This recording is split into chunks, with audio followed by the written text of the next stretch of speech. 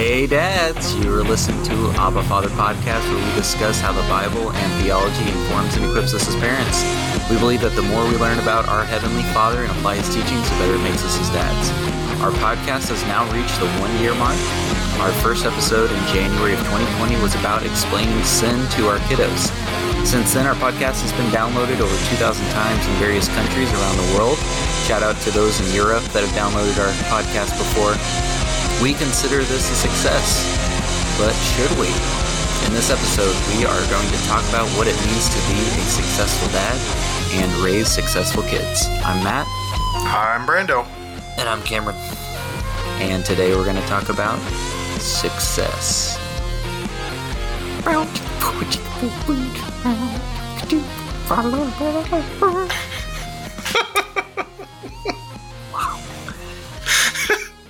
All right, for the past couple months, when we drive through our in-laws' neighborhood, our daughter has been really focused in on this house that burned down recently. You can see it whenever you're driving down the road, and it's hard to miss because it's right at the edge of the street. And the one thing I've noticed is just about every time we drive by, there's, with few exceptions, my daughter has something to say, and it's usually something like, I hope that family is okay. She's even said, we should pray for them, Daddy. Or one time she even said, maybe they could live at our house. And man, I love that, her heart and her kindness, her just ability to see things that I feel like as we grow into, quote, mature adults, we just like lose it. And I think that's a little sad, but her heart is so open, and her attention to that suffering and that empathy, even at her age, is just awesome. And then she responds with service and kindness and wanting to do something about it. And that makes me really proud. But then I turn around and I think, at the same time, when she is doing something like reading a word or looking through a book and finishing a puzzle, she draws something that looks cool, and I think that it's really creative. I just shower praise all over. Oh my God, this is so good! Wow, you did such a great job on this. Let me hang it on the refrigerator. You're so smart. You're so I just keep giving her compliments and praising her for that little thing she does. But then I don't turn around, and when she makes comments of showing that compassion and service and kindness and recognizing suffering in her little world, why do I not also completely praise her and make her feel like she is a success herself in her heart, not just because of some ability that she's achieved, some achievement that she is, made some milestone, or, being creative. I feel like, I fear that I'm showing her the priority of what is success and what is good is doing some sort of accomplishment or achievement. But then I also, this is the internal battle. At the same time, it's not bad that she is growing and learning and doing things. But if I don't, as a dad, ensure that my priorities of praising her when she is developing godly character and attitude and demonstrating love and sacrifice and service, that if I don't elevate that higher than her being able to do like a math problem, then I got my priorities messed up. And it makes me think, what does God define as success? How does He respond to us? And kind of, where I should go from here, where we should go. Matt, you're probably speaking to a lot of dads. I know that story resonates with me. Sometimes I think of the idea of success, and I have a 5-year-old and a 1-year-old, and I'm like, yeah, they're not really having much success in life right now. Like, there's not much they can succeed at. And yet, when it comes to just simply praising and complimenting and just building them up for those small things. I don't really do that very good of a job. Whether it's with my wife, I mean, I'm more grateful than words can express for her and choosing to be married to me and devoting her life to raising our sons with me and all of these wonderful things. But like verbally, how much do I really praise? Again, like you said, the things that deserve, successes that deserve that praise, and then maybe some things that aren't as important. Do I just not, as a guy, do that great of a job in general? And so this episode could probably help us a lot identify, man, that's kind of a weakness of mine as a dad, and help me, Lord, to identify the true successes and then to praise those things. Some of that might be a love languages kind of a thing. Some people, I know Marianne really feels loved through words of affirmation. Me, I don't really care. You could tell me a compliment or not. I don't, it doesn't, kind of rolls off my back. But I think there is a power to the words of a father affirming. I just got done reading Jacob in Genesis blessing his sons. And it's a really powerful moment in the scripture where he's telling his sons, come here, I'm about to die. Come here so I can tell you what's going to happen to you. He blesses his sons. He tells them all these things about the good things that they have done and that they are, and the bad things that they have done, and that the bad character traits that they have. And this comes from Jacob, the man who, sought his father's blessing, was sneaky and stole his father's blessing from his twin brother. And so I think, there is a scriptural idea of the power of a father's blessing upon their children, to speak that blessing over them, to speak that praise and encouragement, and to draw out the good things that you see there. And I think that's a really important responsibility that we have as fathers. And in order to do that well, to have it not be misplaced and have the proper priorities, we need to reorient our perspective of what is it that is important truly, and it has an eternal significance. Yeah.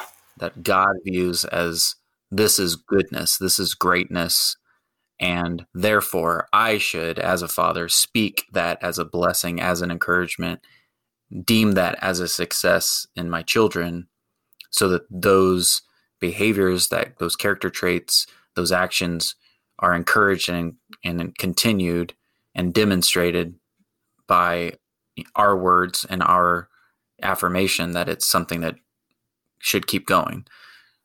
Because if we don't, then what we would do is speak blessing, but it may be for financial success or something. Or, you could, if your kid, I don't know, it steals all the toys from their friends, you could say, great job, you accumulated great wealth, Yeah. in ways that, and like, what would that instill in your child of like, wow, they said it was wrong, but Dad said that was okay. So I guess I'll keep doing this. It makes him proud, so I'll keep it up. That's probably not a good thing to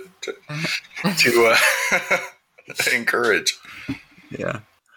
So yeah, we need to find out what we need to anchor success to, and that kind of can segue us into some questions. And so we've got some discussion questions and some answers that we would like to share with you all as dads. And towards the end of the podcast, you'll hear an email address for us. And so if you've got other suggestions or feedback for any of our episodes, please use that. We'd love to hear from you. But one question that we want to tackle tonight, whenever you're listening, is what behaviors or accomplishments do we praise our children for?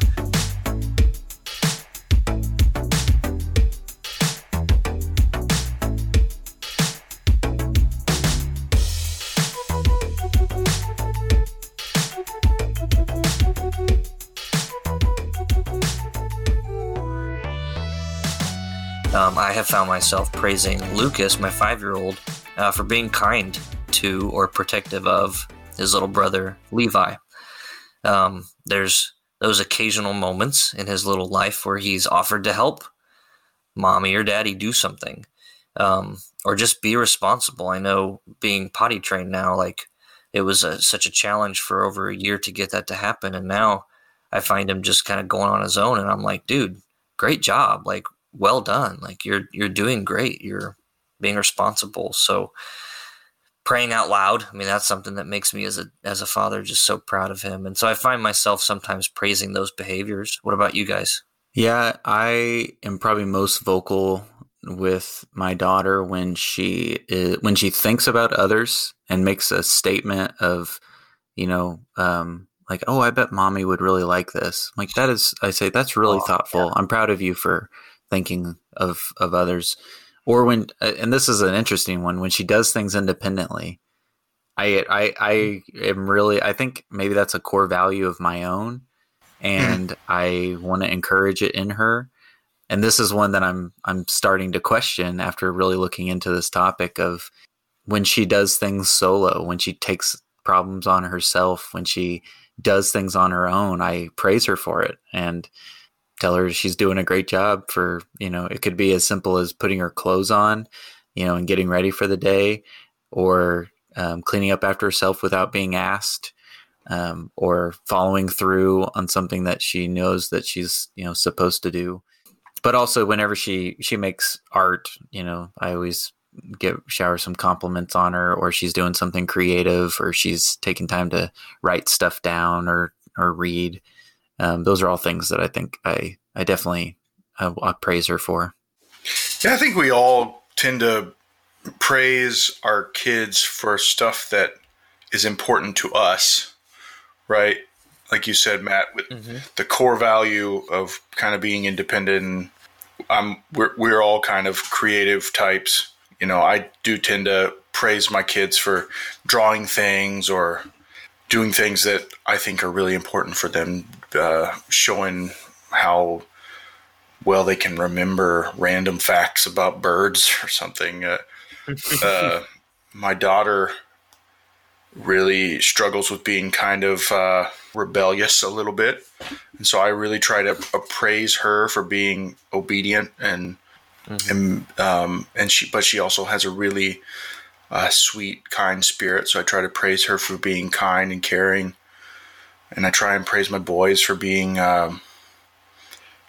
kind to each other. But I also, just the other day I was praising little Gideon for being appropriately aggressive.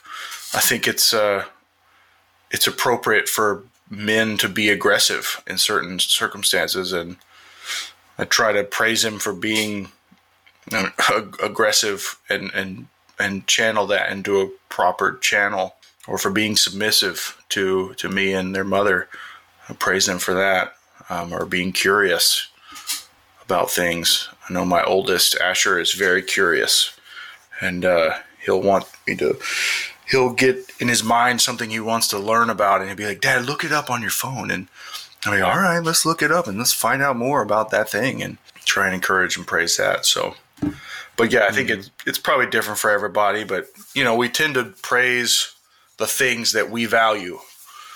And I value those kinds of things: creativity and curiosity and protectiveness and submission to authority.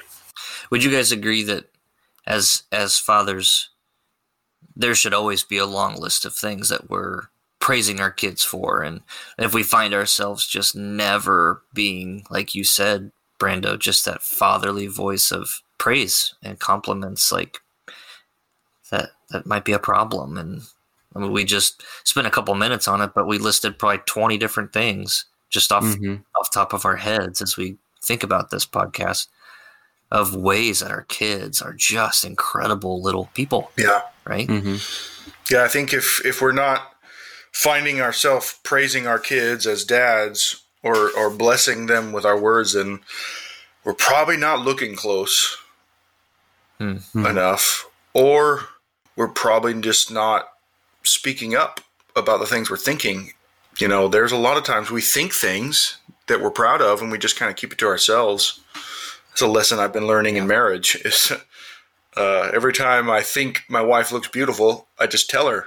And she really loves that. And she'll be like, yeah, just keep saying that. And I think sometimes it's just when you have the thought that's positive, speak it out to your kids, to your wife. It's really a powerful thing.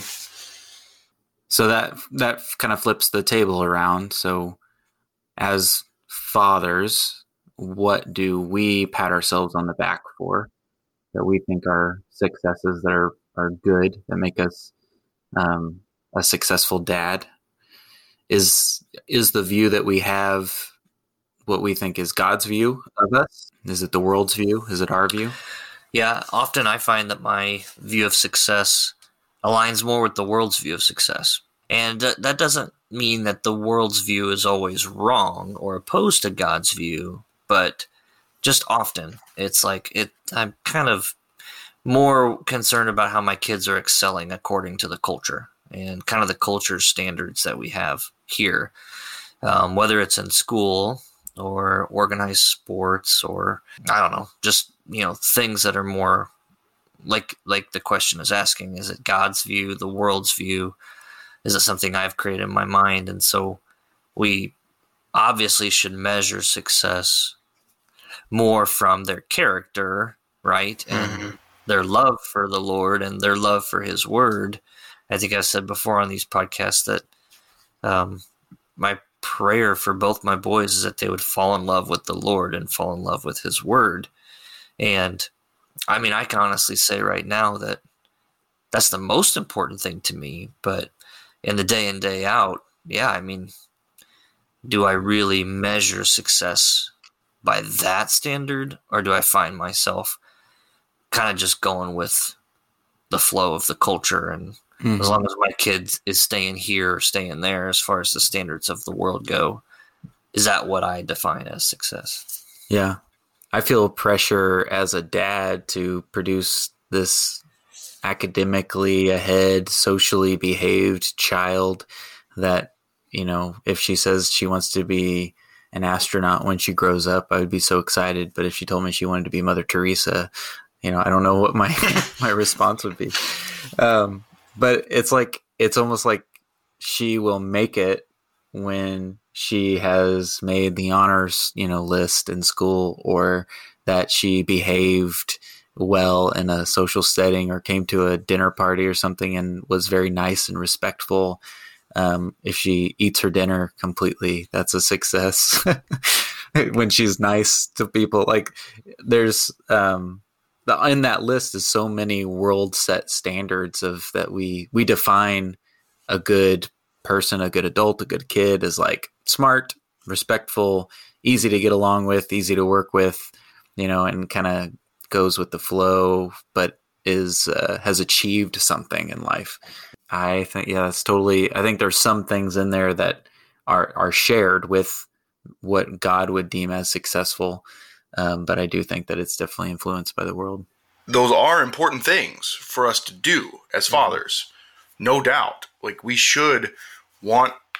as dads should be pushing our kids to be successful in their academics, to be socially adjusted, to provide for them the food and the shelter and all the things that they need. But ultimately, God's standard is to teach them to know the Lord. That's a successful father. A successful father, a person who is dirt poor, who teaches his kids to know the Lord, has been a success. It's a new year, so I'm reading through my yearly Bible reading is Genesis and Exodus, and those Exodus, those slaves of the Israelites, they were slaves in Egypt. They had nothing. They weren't teaching their kids to be academically great, but they were teaching their kids to know the Lord, to know Yahweh, and they were successful as parents in as far as they taught their kids to know Yahweh, the one true God. And that is true success. as dads, we measure success. We might have the right order of loves or have a couple tiers where these ideas are not necessarily mutually exclusive. Right. Yeah. But that we definitely have priority sets, priorities set, and that's good. And we need to catch ourselves. Like my story, that behavior of seeing that burned house, compassion and kindness and service that she demonstrated, I feel like I should praise that more than I do when she draws a cool picture on a piece of paper. And I do not feel like I did that. And so as she gets older and that trend continues, she may elevate creativity over compassion, art over service a little bit more. Like, she's probably still going to value those things, but she is going to respond to what I, made important to her.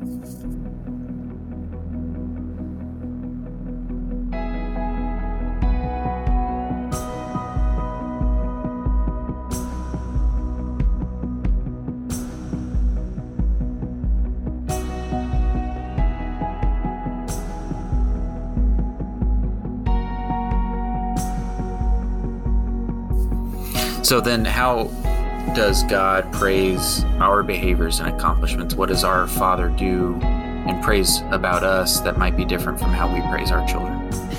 So, as I thought about this question, how does God praise our behaviors and our accomplishments?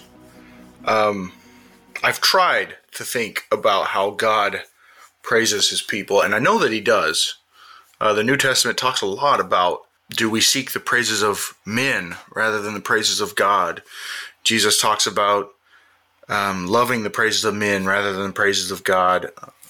Paul talks about, am I seeking to please men or God? And I know that we need to seek the glory that comes from God and not from man. So there is a level of praise and recognition from God. Zephaniah 3, one of my favorite scriptures, talks about God exulting over his people with loud singing. This idea that God loves his people so much that he's singing over them. He's just singing songs of love and of praise to his people that God sings to his people. Like we spend so much time singing to God.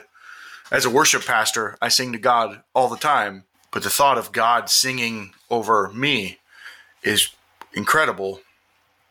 So there is God praising, exalting over his people. There's not a ton of specificity to it, at least in the New Testament. Like, it seems to talk about we want the praise of God and not the praise of men, but it doesn't say really why God would praise us. But I think the big issue, as I was thinking about this, is kind of twofold. One, I think God, in those passages that talk about the praise of man versus the praise of God, every one of them seems to be about the heart of why we're doing what we're doing. And it cuts to exactly what we've been talking about. God seems, the consensus of those passages seems to be God praises people when they do things out of a motive that is loving, that is altruistic, that is centered on his purposes and his glory, and not out of selfish gain or out of pride or out of putting on a show for others to see.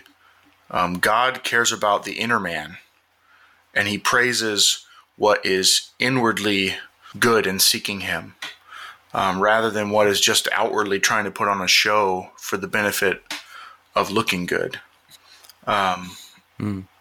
God isn't interested in just the external activities. He's interested in why we've done what we've done. And if our reasons are because we want his glory, our reasons are because we love him, our reasons are because we love our neighbor, our reasons are those kinds of things, he is satisfied with that, and he thinks it's beautiful, and he praises that. If our reasons are self-centered or braggadocious, there's a cool word, then he's not interested in that. But I think, so the other part of the thought here is that God loves us and praises us not primarily because of anything good or worthy in us, but primarily because we belong to him. It's enough to belong to him by grace through faith. Even our righteous deeds, our polluted garments or filthy rags before him, all of our good deeds, even the right motives, even those are tainted, the scripture says. But we have the imputed righteousness of Christ.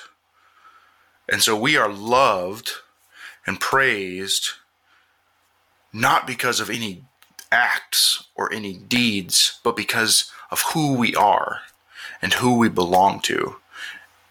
And we only belong to him, and we only are who we are because of his grace towards us. God loves us because we're his. I try to emphasize that to my kids regularly. I tell them all the time, that I love them because they're mine. It seems like maybe I'm weird like this, but whenever I do compliment them about something they've done, I usually try to follow that up with a compliment about how much I just love them because they're my kid. And maybe it's because of my past of being such a wretched sinner and knowing how much God's grace means in my life, to be in awe of God's grace towards me. But I just try and tell my kids, I love you because you're mine. You don't have to do anything. Even when you're mean to your brother and sister, even when you're a jerk, I love you because you're my kid. I was sitting at the lunch table today, and little Gideon, my 2-year-old, was sitting in my wife's lap, and he says, I like you, Mommy. It was so cute. And she said, I like you too, Gideon. And so I look over and I tell Gideon, I said, and I like you too, Gideon. And he climbed on the table and crawled over the table and climbed up in my lap and said, I like you, Daddy. And I said, I like you, Gideon. Marianne leans over to me and she's like, he's learning some confidence there. That you like him. Yeah. And he didn't do anything to deserve me liking him. He was just being Gideon. But that's a safe harbor that even when he doesn't do the right thing, he knows Daddy likes him and Daddy loves him. And it's good. And that's the way I think our God is about, regardless of our successes or our failures, our accomplishments or behaviors. God, if we're in Christ, he loves us just because we're his. And, we have responsibilities. Like I have expectations of my kids, but I love them no matter what. Wow. That's really good. I mean, that's the perfect mirror of what our Abba Father is. And as you're talking through all this, it makes me think there are passages, like you said, where we know that he delights in us. And I think it's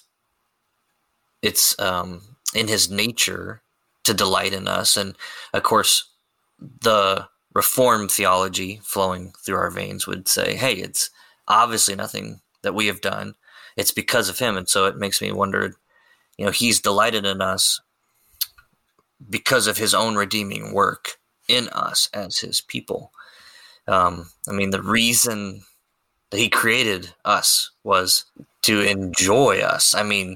That I don't mean that to be backwards from like the Westminster Confession that says the chief end of man is to enjoy God forever and to glorify him. But at the same time, he created us. So you guys have any thoughts on that? The fact that, of course, he delights in his own work and we praise him for his own work.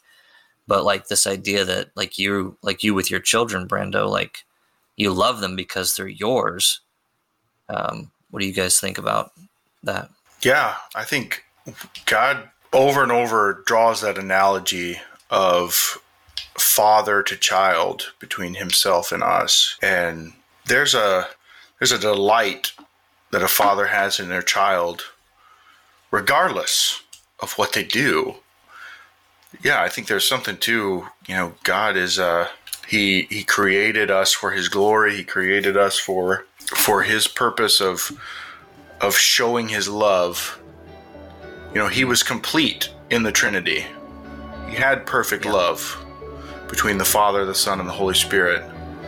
But he wanted to show that love to someone else. He wanted to show that glory to someone else. And so he's made us just to love us.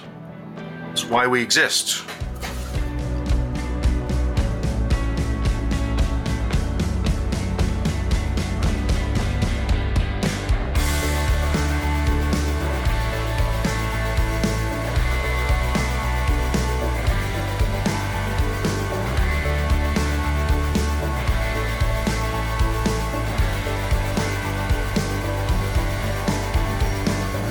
But I think the really interesting thing that mirrors our own fatherhood is we truly do love our children because of who they are and just because they're our children. But we also do praise them for behaviors that are important. Right. And so I think that brings up the question of what are the behaviors that we can exhibit that in God's eyes are successful, are things that we do that are good. And I immediately think of, especially in the New Testament, when Jesus interacts with people, sometimes he condemns them or tells them that they're not doing the right thing, and sometimes he blesses them and says that they are doing the right thing. There's the Roman centurion comes to mind in Matthew, and he says, "Hey, Jesus, I got a guy back at my house, and he needs to be healed, but I know that you're strong and you're the Son of God, so you can just say it and it'll happen." And Jesus is like, "Your faith is so good." He praises his faith because he understands how strong, how long, God's arm is, that it doesn't take what the world thinks needs to take for this miracle to happen. Or when Peter is being questioned by Jesus of, who do people say that I am? And he says, some say Elijah, some say John the Baptist, some say, prophet. And he says, well, what about you? And Peter says, you are the Son of God. You're the Messiah. And Jesus is like, blessed are you, Peter. You did it. Congratulations. Good job, buddy. This was not revealed to you by flesh. This is not something that the world gave you. God gave this revelation to you. And I'm it's not in the scripture, but I hear in between the lines, I'm proud of you.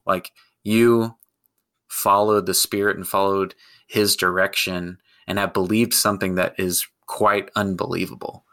And that unbelievable thing is me, my name, who I am, Messiah, the Son of God.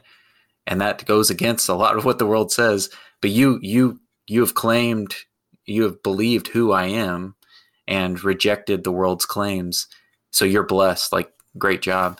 I think that kind of behavior of faith in him, that he can do things that we can't think of, and believing in his name of who he truly is, the Messiah, the Son of God, and not believing what the world says about him, are things that Jesus gets excited about and says is blessed behaviors and is really good things. And, it may be just as simple as what does God see as important? Calling him who he is, believing who he is, regardless of what the world says, and knowing his strength and being faithful to it, that his promises will be fulfilled, regardless of what our doubts say and what our human mind thinks can be accomplished by him. That's good. That's very good. One passage that came to mind for me, most important behaviors that we could exhibit in God's eyes would be Micah 6:8. Most people probably know this one. But more than all the achievements that we can hope for in our kids, and of course for us, all of our kids are really young, but certainly some of those listening are probably have a little bit older kids too. So this might look a little bit different for them.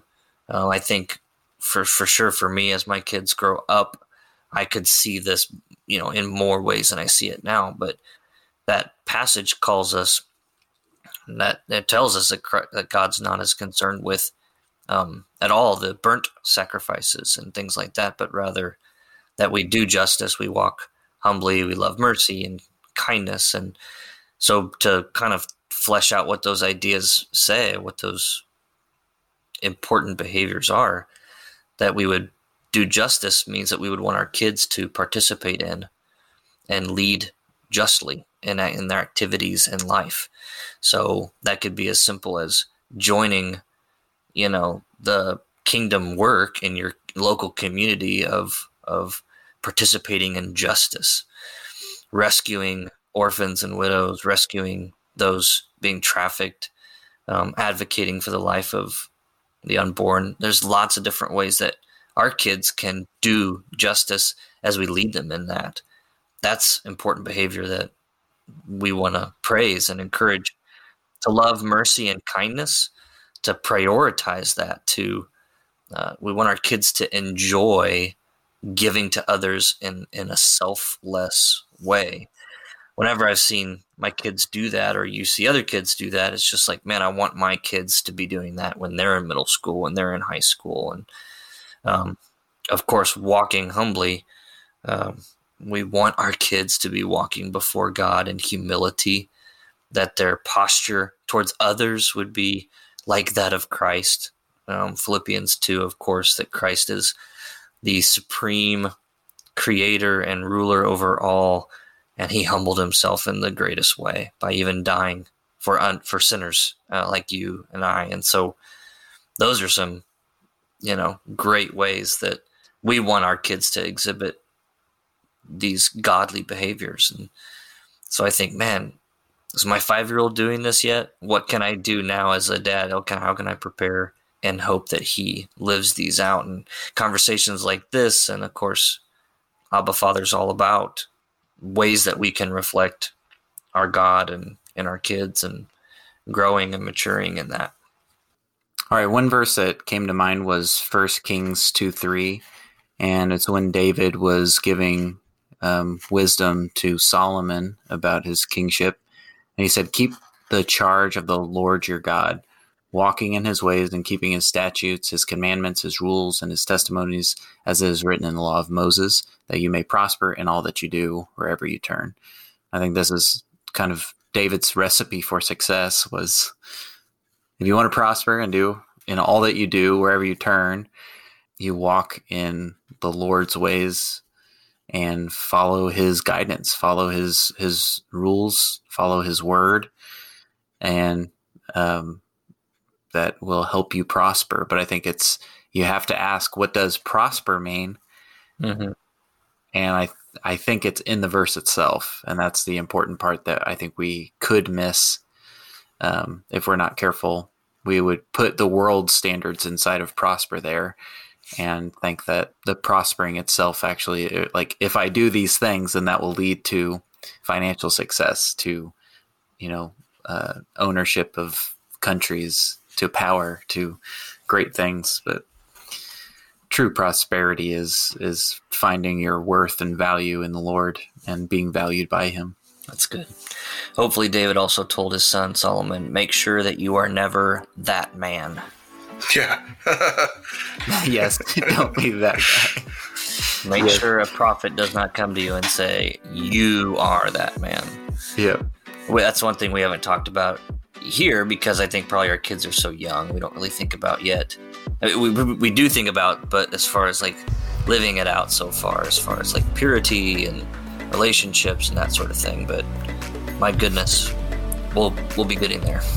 Mm-hmm.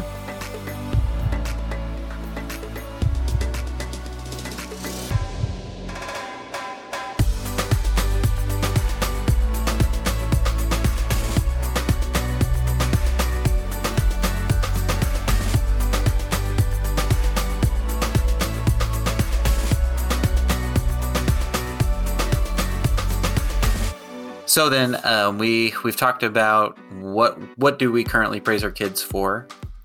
We also talked about, as a dad, what do we pat ourselves on the back for? What is considered successful, what view is that? Do we have the right priorities there? Then from God's perspective, what is it that he praises us for? What are those behaviors that he values, that he sees as good? And that leads us to, I think, the final big question of, and one that we need to make clear so that we can name it and we can identify it so that we can help conquer it. What are those competing behaviors of the world that are not of God, that are praised, that are considered good, that we actually should put really low on the priority list, or actually not on the list at all of things that are important? Some of the biggest character traits and behaviors that the world elevates is independence. And this isn't just like being able to do things on your own, but completely self-sustaining yourself, being able to be independently wealthy, independently famous, independently an achiever, not having any help doing anything else, but doing it yourself is very important. Also being number one in things, like being at the very top of the list. You're the number one student, you're the top of the honor roll, you graduated valedictorian, like you have made it when you reach this certain highest level. You've won the gold. You are first place because you were the best at this thing. Fame is also another thing that the world really elevates, that the more people who know about you and can say your name and are aware of your existence, the better.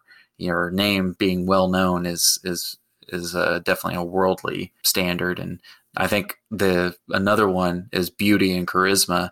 Is the more charismatic or beautiful in the world's eyes that we are, the more successful we are or have been or will be, just because of the outward appearance. And we all know that God looks at the heart. He looks at the motives. He cares way more about the beauty of our soul and who we are and the beauty of our heart than anything that's on our clothes or face or hair. And I had a couple quotes that I found from some notable people. Booker T. Washington said, "Success is to be measured not by how much the position that one has reached in life, but by the obstacles he has overcome." There's that like elevation of independence and being, self-sustaining and having pride in that. Thomas Edison said, "Our greatest weakness lies in giving up. The most certain way to succeed is to always try one more time." Another overcoming independence statement there. Maya Angelou said, "Success is liking yourself, liking what you do and liking how you do it." Colin Powell said, "Success is the result of perfection, hard work, learning from failure, loyalty, and persistence." I think there's some things in those quotes that we can all resonate with and say those are good things. I would not lied and say that those were all negative, but there is definitely I think a overall theme that independent pride, achieving a level of greatness, being number one, overcoming failures through grit, through picking yourself up, through overcoming those things is really what success is. They didn't list financial success or having $1 million, but if you really look at it, I think that goes against what God would elevate or praise in us if we demonstrated complete independence, in front of him. It is through our suffering that our faith is grown, not through our suffering that we become more successful. I think the world does cherish and celebrate when people are the underdog and then pick themselves up out of it, but it's not quick to celebrate when somebody is an underdog and they're forgiven of their sins. Yeah. That's not, I think I'm thinking of Jesus, that the leper gets brought, or not, the paralyzed man gets brought in through the roof, and all the Pharisees are watching and all the people are watching, and he says, your sins are forgiven. And they're like, what? Okay. And get up and walk. But that like, I think in our world, rather than even being brought to Jesus, we would even celebrate even more if the paralyzed person taught themselves to walk and told the story and was a motivational speaker about how I was paralyzed, but through my grit and determination, I taught myself to walk again. That person would write books and have podcasts and be a motivational speaker and be famous for all the hard work that they did. But then when the miraculous happens and Jesus heals them on the spot, I think it doesn't get maybe the same notoriety. Well, I mean, a lot of the things you just read, yes, we have to be honest that these are good things for the most part, but it comes down to like the motivation for it. And if the motivation is for self or if the motivation is for others. And I think we see clearly on every page of scripture that Christ's motivation, while it is to glorify himself, he just modeled every moment of his time on earth, and that it's for others, that we live for loving others, serving others, sacrificing what we want for others. That's what love is, and his Holy Spirit in us convicts us when we're not doing that, encourages us when we are, and sanctifies us to become more like Christ every day. So it kind of, you could boil probably a lot of this down to, we want our kids to live for others rather than live for self. Mm-hmm. Yeah.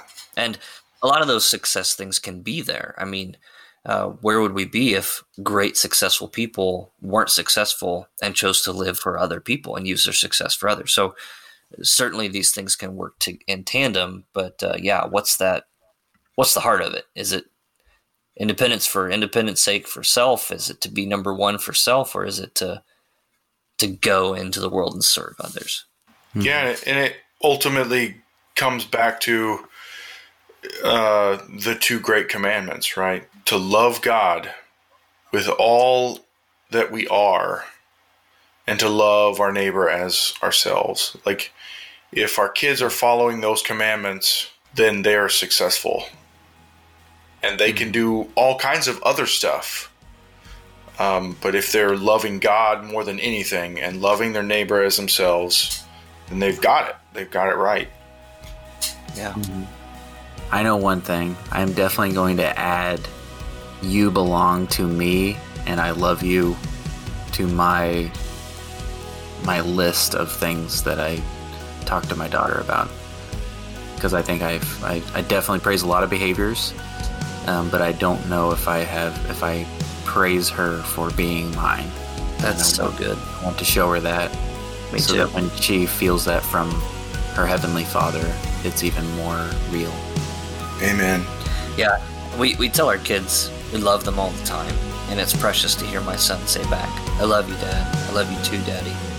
But to say, I heard a pastor, I read something from a pastor online. He just said, one night he went in for bedtime and he said, "I'm glad that you're my son."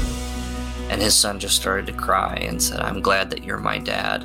Just that moment of, he was telling him, "I love you," but he was using just that intentional language of, the fact that you're my son makes me glad. And it just created such a spiritual moment. Yeah.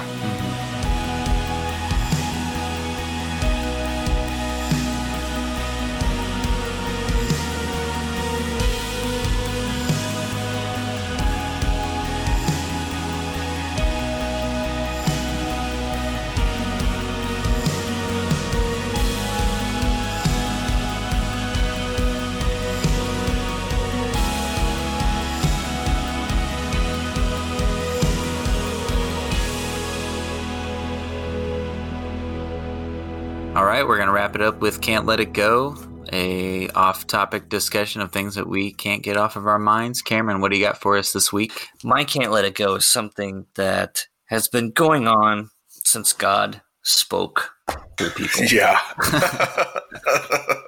And I'm glad God did that. I'm not saying he shouldn't have done it, but as soon as he spoke through someone and they became a prophet of God, there immediately, and has always since been, people who say that they're also prophets for God. And so for me, my Can't Let It Go is the false prophets right now.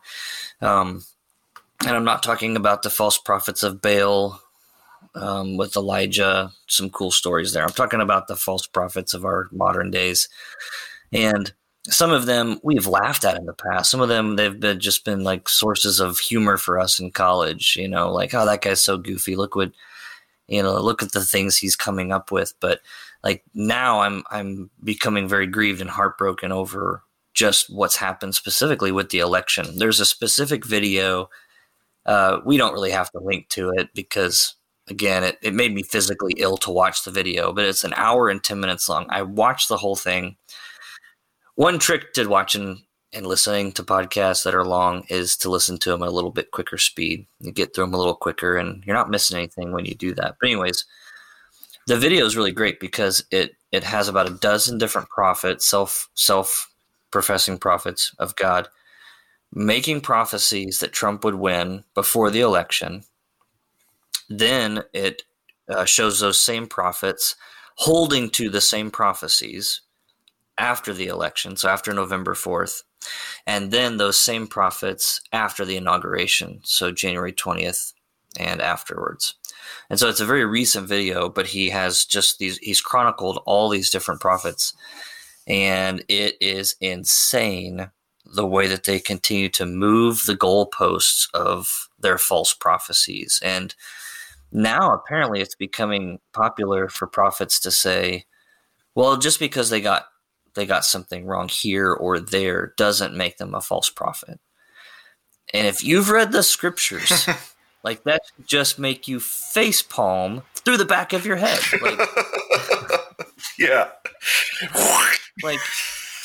like I'm tired right now, so I'm just saying it. But like, I've got 1, 2, 3, 4, 5. I got like 5 or 6 scriptures, and of course they all have their specific contexts in their settings. But the principles we can pull out from many different scriptures, Old and New Testament both, is when someone says they're speaking for God and they make a statement, and that statement is false, it means that they're not speaking for God, and it means that they're a false prophet. What's interesting is, some of them I think know what they're doing. I think the ones that have net worths in the hundreds of millions of dollars, I think they know what they're doing. But I think a lot of these ones that just are on YouTube, I really think that they believe what they're doing is the Lord's work, and that is scary and it's sad. Yeah. Amen. So I can't let that go. It's just sad. We as a church are just ruining our witness. Not every single one of us, but this movement within the American church is laying waste to the name of Christ. Yeah, just a little shameless plug. I wrote a blog post on just that topic at my blog, ChristTheFirmFoundation.wordpress.com, on false prophets. Let's put a link to that. That's a really good blog post. But yeah, I'm with you on that. Troubling. My Can't Let It Go is a little lighter. I recently wrote a song for my church, and with some input and help from you guys on cleaning up the verses. But I'm just really excited about it. We played it for the first time this last Sunday. Really positive response. People were really encouraged. It's called God's Not Done. It's a song about encouraging people in the midst of fear and confusion and the strange times we are in, to just remember that God has not forgotten us. He's not abandoned his people. He's not done with his plans.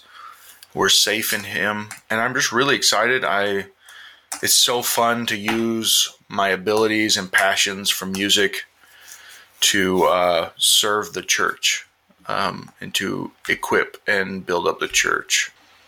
I'm just really excited about that. I can't let it go. I'm just really hopeful that that song will encourage many more people, and maybe I can write some more songs that will encourage more people. So, yeah, link to that in the show notes as well. Never let go, Brendo. All right, guys, I got numbers on the mind. 26 million. COVID-19 infections in the U.S. in under a year? 26 million. 26 million. How many people are in the country? 300 million? Yeah, I think approaching 400. Wow. 350 maybe. 26 million. 26 million. Less than a year. 436,000 deaths.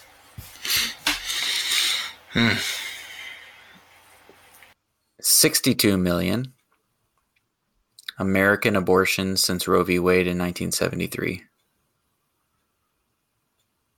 And 9 million specifically from Planned Parenthood that was formed in 1970.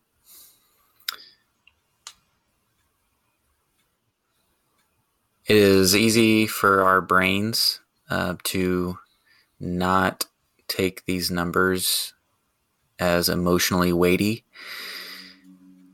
simply because we can't comprehend it. It is way too hard and emotionally taxing to grieve 62 million unborn children, or just this last 12 months, 436,000 deaths. But it does grieve our Father. I think that there's quite a bit of suffering here in families and businesses and communities of just the people that we've lost to COVID in this last year, that we cannot even begin to understand how impactful it is. And then the 62 million Americans that were aborted. What if one of them would have developed a vaccine 6 months earlier than what we had developed today? That's one of those Americans could have done it. They could have voted in a different way. They could have been a president. And this has been since 1973. These are 62 million Americans. That's just, yeah. So to me, stats are, without stories, stats are just stories with dried tears. They don't really tell a lot. They don't have a lot of emotional weight, but they did at one point when they were small. So just being mindful of that. And it's got my Can't Let It Go is, I guess, a solemn one today. Sure.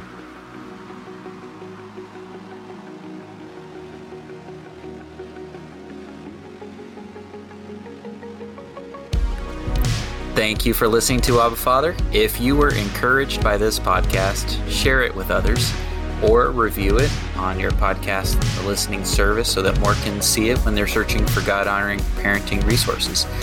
And if you want to send us a note about the podcast, or if you have topics that are on your mind, or you just want to say hello, you can send us an email to abbafatherpodcast@outlook.com. We do hope to hear from you. Send us anything that you want. And bonus, if you would like to send your hello or a note about the podcast in a audio clip in that email, just a simple recording, and send it to us. Doesn't have to be studio quality. We may feature it in the show, and we'd love to hear from you. As usual, dads, remember this, Romans 8:15. You did not receive a spirit of slavery to fall back into fear. Instead, you received a spirit of adoption by whom we cry out, Abba, Father. See you next time.